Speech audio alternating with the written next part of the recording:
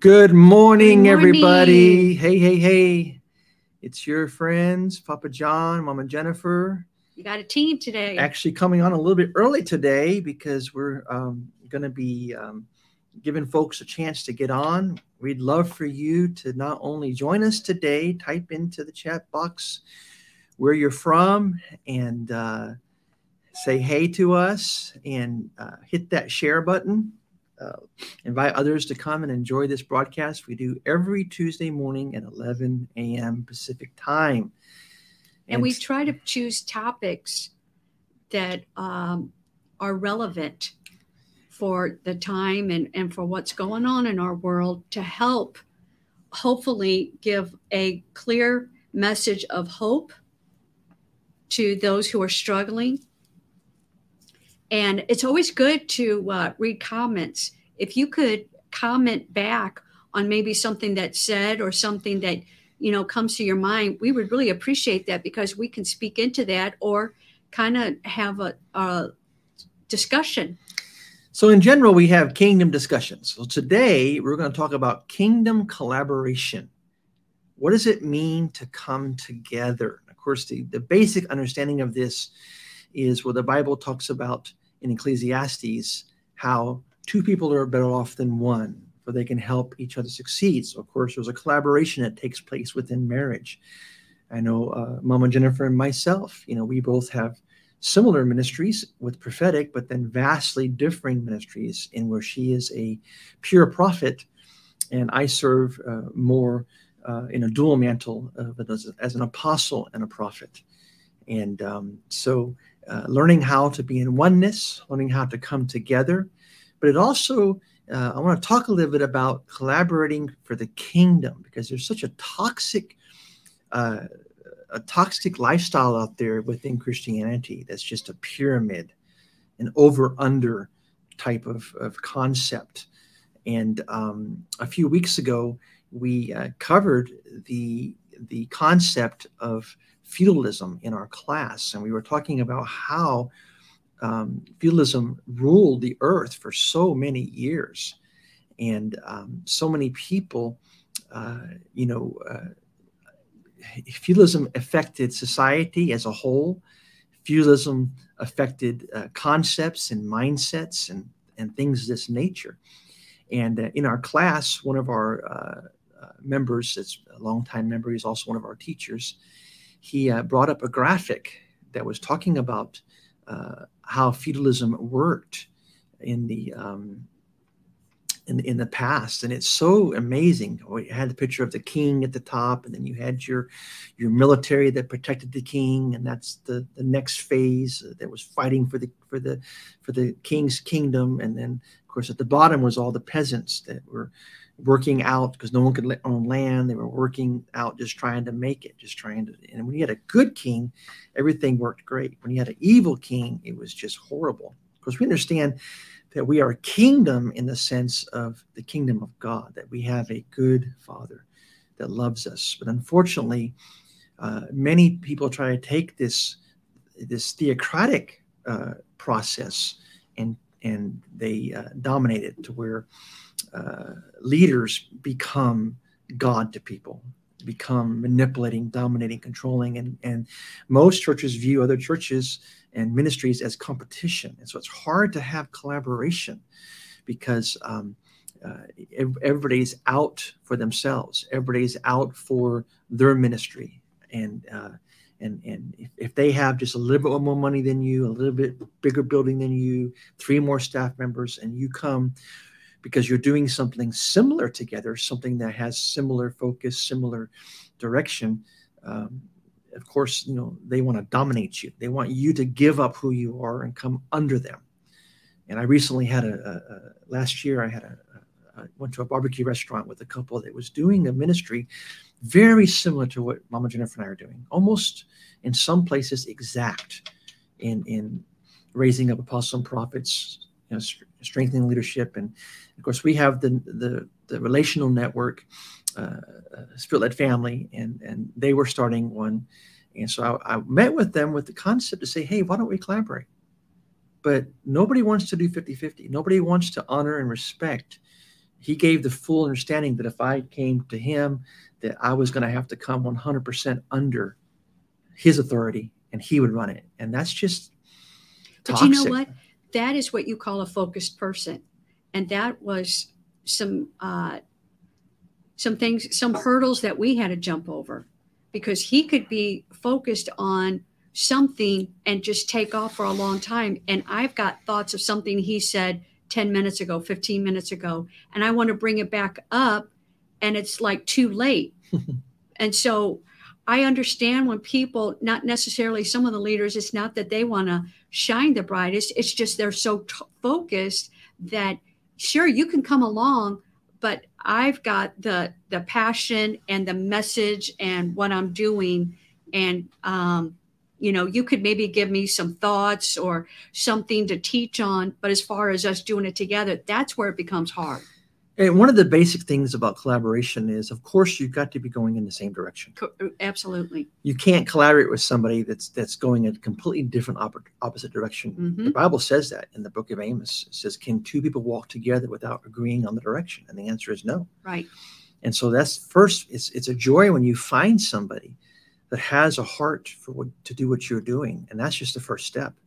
But the next step is to step into the place of honor, of being willing to honor each other, and not even demanding 50-50, but choosing what Romans said in Romans 12:10, to love each other with genuine affection and take delight in honoring and preferring each other. And that's the atmosphere. But what I found is when people have a top-down mindset, it's not if but when they start becoming toxic. They start using their power, the fact, well, I've got the building, well, I've got more money than you, well, I've got more influence than you, and throw that around to push what they want without coming together for a kingdom result and a kingdom compromise. Have you found that to be true, Jennifer? Yes. Excuse me, but I just had a thought of what you were saying at the very beginning of that. And I was thinking of, what if, like the disciples that walked with Jesus and seen him do the healing miracles, and how he caused the blind eyes to be opened, but he did it differently.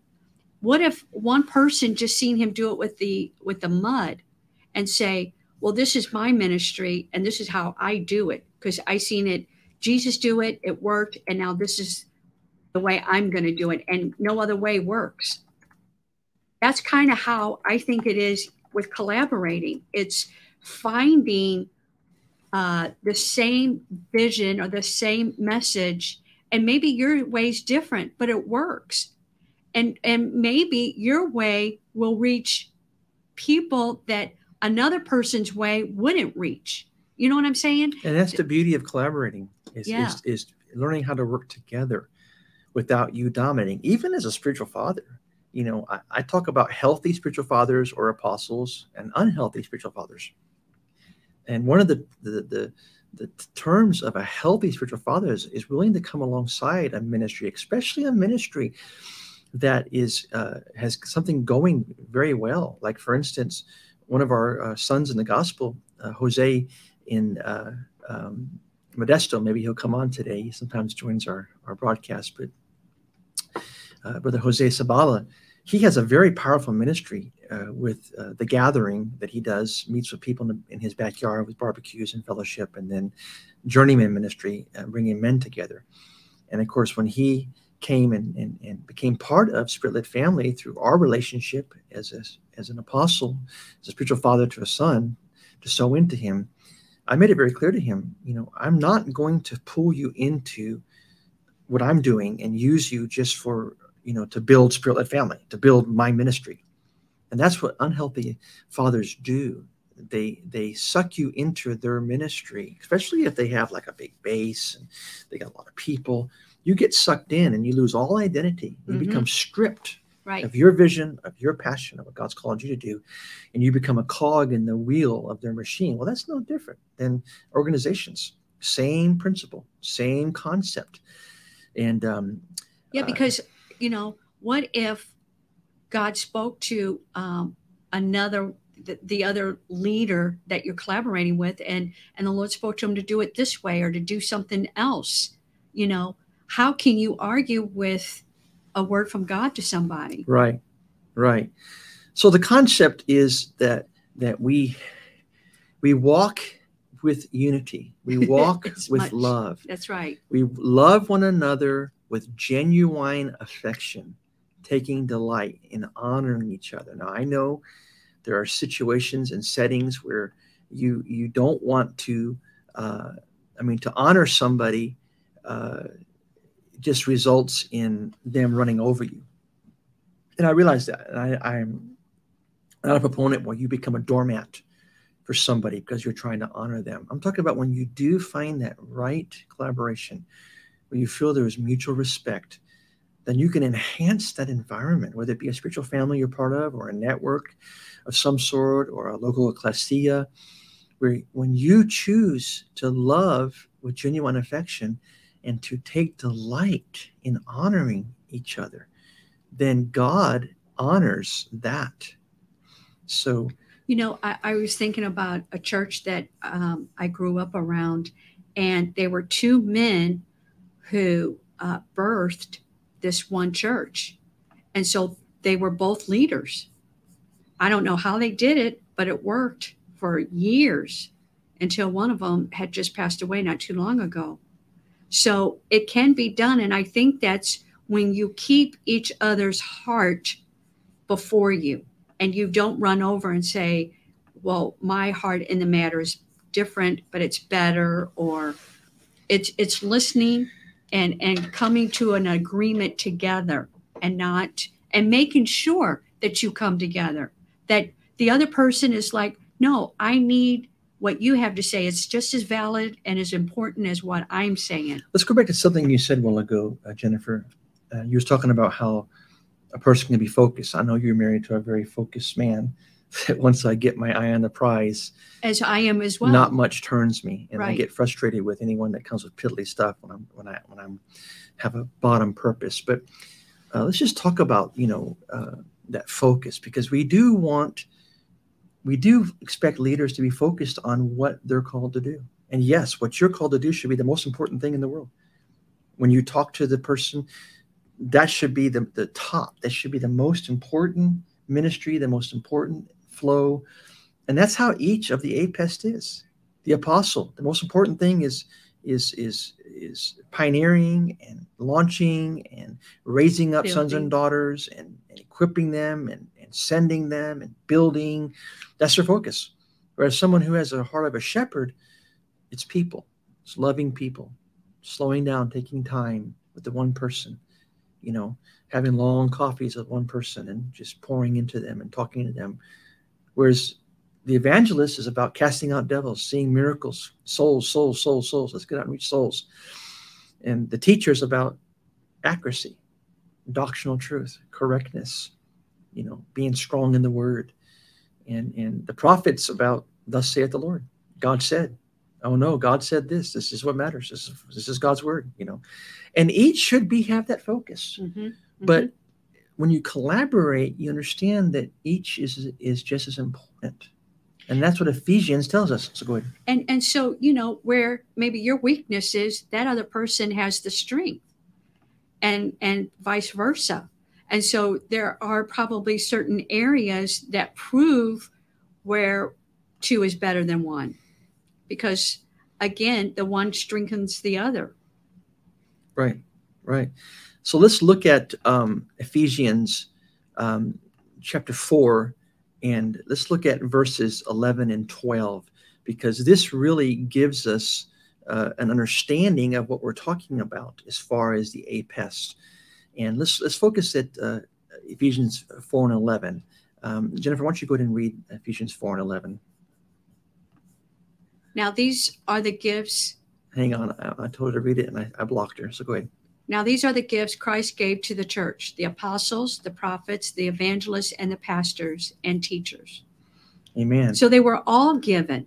So these are gifts. Number one, each ministry is a gift. Right. And gifts are something that for them to have their power, they have to be received. Right. You have to receive a gift for it to have power. So he gave the gifts to the ecclesia, the apostles, the prophets, the evangelists, the pastors or the shepherds, and teachers. So let's go on to verse 12. Their responsibility, this is what each does. And they bring important vision, purpose, focus to the table. Their responsibility is to equip God's people to do his work. Number one, to equip the people of God and send them out to impact the spheres of society, to train them. That's our vision, awakening, aligning, and activating people into their destinies. So equip God's people to do his work and to build up the ecclesia, the body of Christ. Now, what happens is when you get settings that are pastor dominant, then the gift of the apostle is not appreciated. When you get settings that are prophetically dominant, it's all about casting out devils and deliverance and prophecy, then the gift of the shepherd is not appreciated, or the teacher is not appreciated. Or you get in a dominant environment that's teacher driven, then the evangelist and the prophet is not accepted. We have to work and be intentional to create environments that are conducive to all 5 of the APES gifts having significance, voice, and equal input, so that the people of God, because it's not about power, it's not about who's in charge, it's not about branding. I mean, it's just, you get environments that are toxic with that. So you come in, and yes, there's a lot of love, but it's love bombing to get people to come in. It's creating these atmospheres to make people feel so incredible and so awesome, because you walk in the front door and they're like, hey, how are you doing? And they're shoving cups in your hand that's got their logo on it, and they're shoving baskets and bags in your hand that's got goodies in it, and so glad you're here, and have some coffee outside, and come on in, come be part of the family. And you're like, wow, this is awesome. But then once you get into that structure, you find out it's toxic, because if you don't follow a certain way, now most modern day program-based churches call it DNA. You got to become who we are. And you hear that term, that's just not who we are. Let's say the ecclesia's name is the uprising church. Yeah, this is not a uprising's DNA. It's not who we are, because they decided to set a certain concept of how things are done, and it usually gathers around one particular gifting, and want everyone to fit in that mold. And that's not kingdom. That's not collaboration. What have you found, Jennifer, that has worked for you? Let's say us coming together in our marriage, in our ministry, you being a strong prophet, and how have you found collaboration has worked for us in our ministries and working and flowing together as a team? Well, like you said, that you're very focused, and I can be just as focused, but I think it's just reminding the other person, I'm here.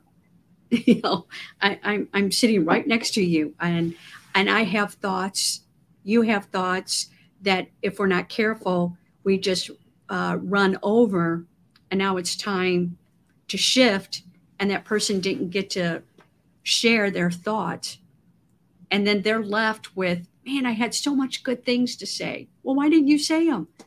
Because you spoke the whole time. So it's understanding and learning the value of each other and giving it to each other. The respect of, like you just asked me, what do you think about this?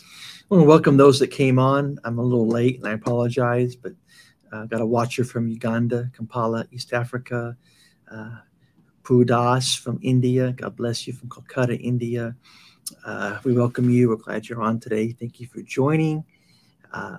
Denise Gabe Candelera, God bless you. Glad you're on today. And what we're talking about today is kingdom collaboration. We're talking about kingdom. How do you collaborate together? So let's take about 10 more minutes to talk about this. And Mama Jennifer, I just want you to take it from here. And I want you close out the... I want people to be encouraged that this can happen. This can work together. And it's just that. Sometimes it can get painful. Sometimes it can get frustrating. But anything that's worth seeing to happen is worth, ironing out the problems or the flaws, if you can say it that way. I love my husband, And I know he's a great teacher. He's got great wisdom, and I like to listen to him as well. And in relationships, your greatest strengths that work well in some areas can actually be your greatest weaknesses in others. Like for me, being an apostle, my assignment and my calling is to set order, to bring order, which means there's a certain way things should be done. And I work to make sure things are done kingdom. But then I've had to learn in our relationship and working together, especially in team ministry, that there are ways that Jennifer does things that are different, but the same result is accomplished. So learning to back off and let her do it the way she feels God's leading her, and to watch the beauty of the same result that we're trying to get being accomplished, even though she's not ministering or doing it the way that I think it should be done. And that's where I have to humble myself and, in some sense, submit to and honor her gifting and calling and say, okay, you know what, baby, I don't see that. I don't understand what you're saying. I feel like God is saying something different here or doing something different, but you go ahead. And of course, I step back and I watch, and make sure that it doesn't go in the ditch. And, very seldom has it ever done that. But just like what you said, that you're one that puts things in order, and he's done that, try to do that in our home, and so this is where you have to get very careful with that gift doesn't come and make itself powerful in the home, as in to say, you're not doing the dinner correctly. It's got to be funny thing is, I like the refrigerator to be a certain way. All of the milk and dairy on the left, the eggs and small things on the right. Next row is going to be your breads and your different things. And the bottom is your meats and stuff like that. And the right drawer is vegetables, because I have little blue apples in it that has something that helps keep things fresh. And the left drawer is cheese and meats.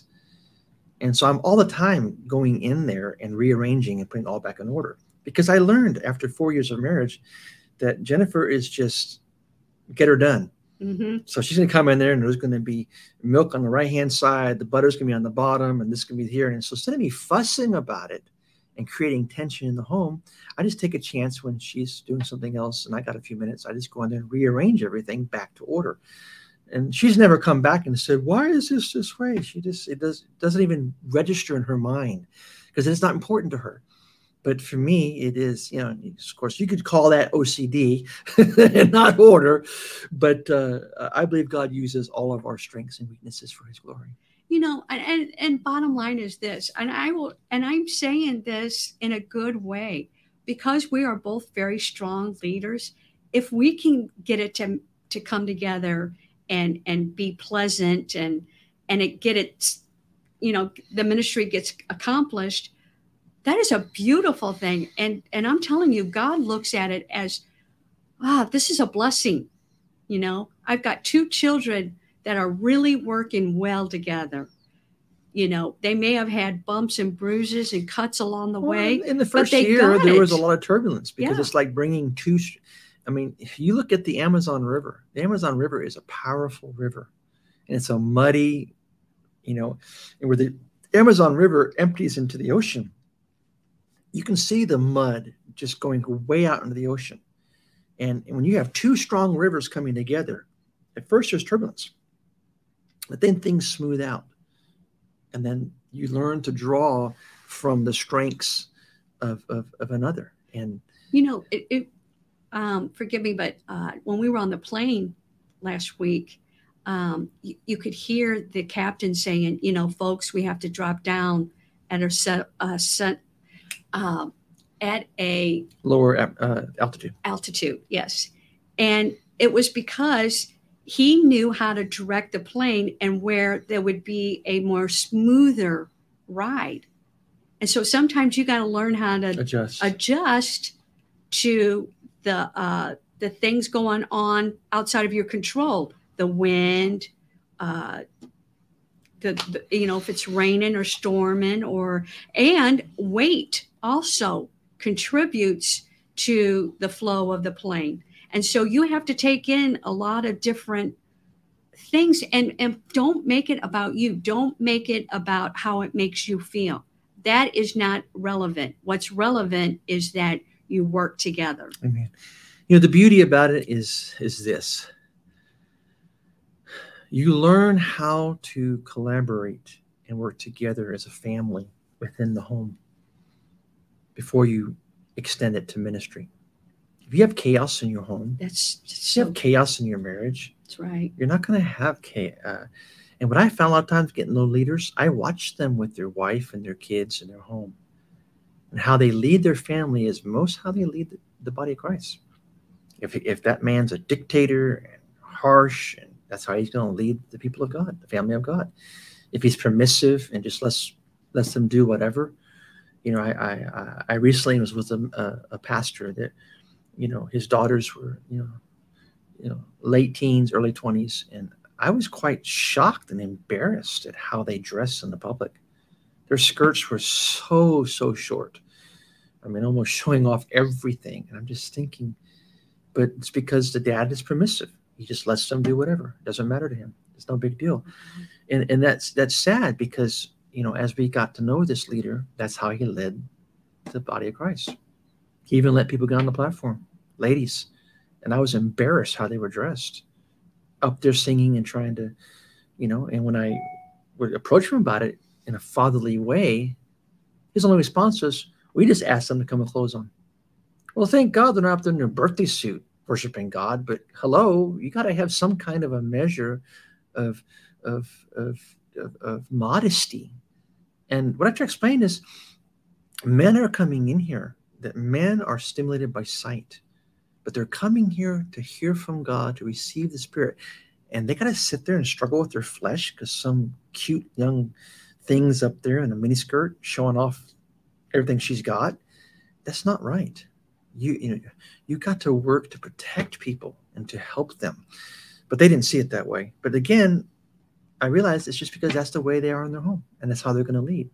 And so if I want to show honor, if I want to show respect, if I want to learn how to prefer someone and be gracious and not be sharp-tongued and not be critical and not be negative and be gracious with my tongue and show the fruit of love and joy and peace and gentleness and humility, I can exercise it first in my home to my wife. And that's right, because that's really where your first ministry is to your wife, your children, is to make sure your home is in order. And, I just want to say to men out there who do things correctly outside of the home, be cautious, because your wife is watching everything. She's taking it all in. And if she can see you being the right way away from home, and then you come back and you're not that way at home, well, that's a flag to her, and can be upsetting. So I just want to tell, men out there just to be careful that you do things with honor to God first, and then your family. Amen. Amen. So we got about 5 minutes left on this broadcast, and I'm going to wrap up with whatever Mama Jennifer wants to say. And then when you're done speaking, just want you to pray a prayer of blessing over those that have been watching here today. Well, I just want to say to, again, couples that are in ministry together, is to not give up in the struggle, but that you stay focused, stay in prayer with each other. I think that's the biggest weapon you can have, is to pray together every morning. That's what my husband and I do. We read the word, we share, we pray, and that sets the tone for your day. And another thing is to talk about issues, talk about things that, that may be heavy on your heart, and understand where each one of us are at, and give respect and honor to that, and come alongside and encourage each other. Don't put a heavy hand out against the other partner for not thinking like you do, but again, join together, work together. This is where God is pleased with. And so that's just my my thought on collaborating together as husband and wife. And, again, I want to say one more thing is that, your children are watching, and your ministry is seeing everything. When one spouse is off and the other one isn't, they're going to pick that up. And so make sure that you're tender with each other, and you are in prayer and encouraging, lifting each other up, so that that's always portrayed, that's always spoken out, and they can see the good fruit that each other are bringing out. So let me just pray. Father, I thank you. I thank you, Father, for this this time that John and I had together, this message that was burning on John's heart, and that we were able to come. And God, I just hope that we would bring bring some wisdom, bring some understanding, and bring a heartfelt thought to couples that are ministering together. God, let them see they don't have to be perfect, but God, let them strive to be in oneness with each other. That no matter what is said or done, God, that we bear each other. We bear up each other, God, that we encourage each other and strengthen and honor, God. Father, don't let those good seeds that we sow into each other, Father, don't ever let those get just replaced with something that's not correct, because then, God, that doesn't bring you honor, and it can bring the ministry into out of place. And so, Father, I just ask that those that are hearing, those that are watching, that they will have gained some good wisdom from this, and that they would work together and not give up and throw in the towel. In Jesus' name, amen.